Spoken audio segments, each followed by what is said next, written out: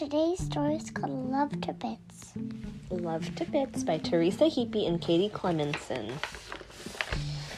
And there's a child under the covers with his bear, and they're reading a book together.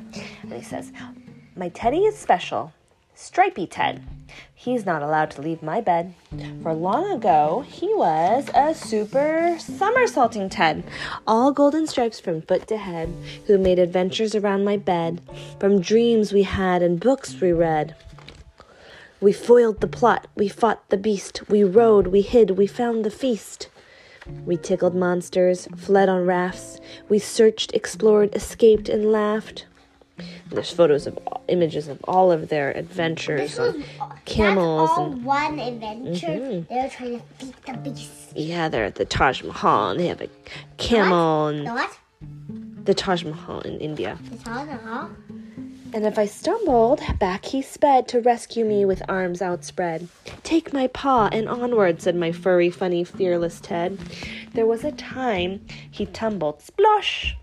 He fell into the water overboard from the boat. "Terrific stuff. I love a wash," he says. There was a time he lost an ear. "Still got the best one, never fear." And the time his eye went bing. "It's nothing. Didn't feel a thing." He's missing an eye and an ear. Once a leg got left behind. "I'll hop," he shouted. "I don't mind." And once within a tug of war.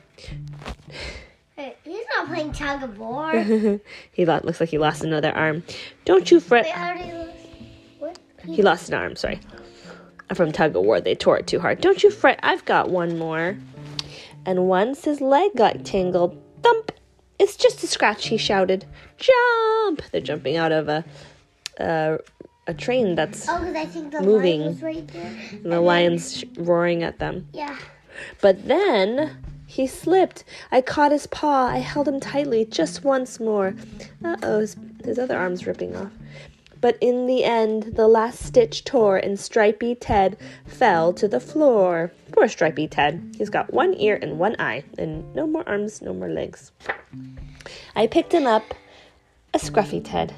No arms and legs, just hanging threads. He's a very well-loved Teddy. That's why he's not allowed to leave his bed.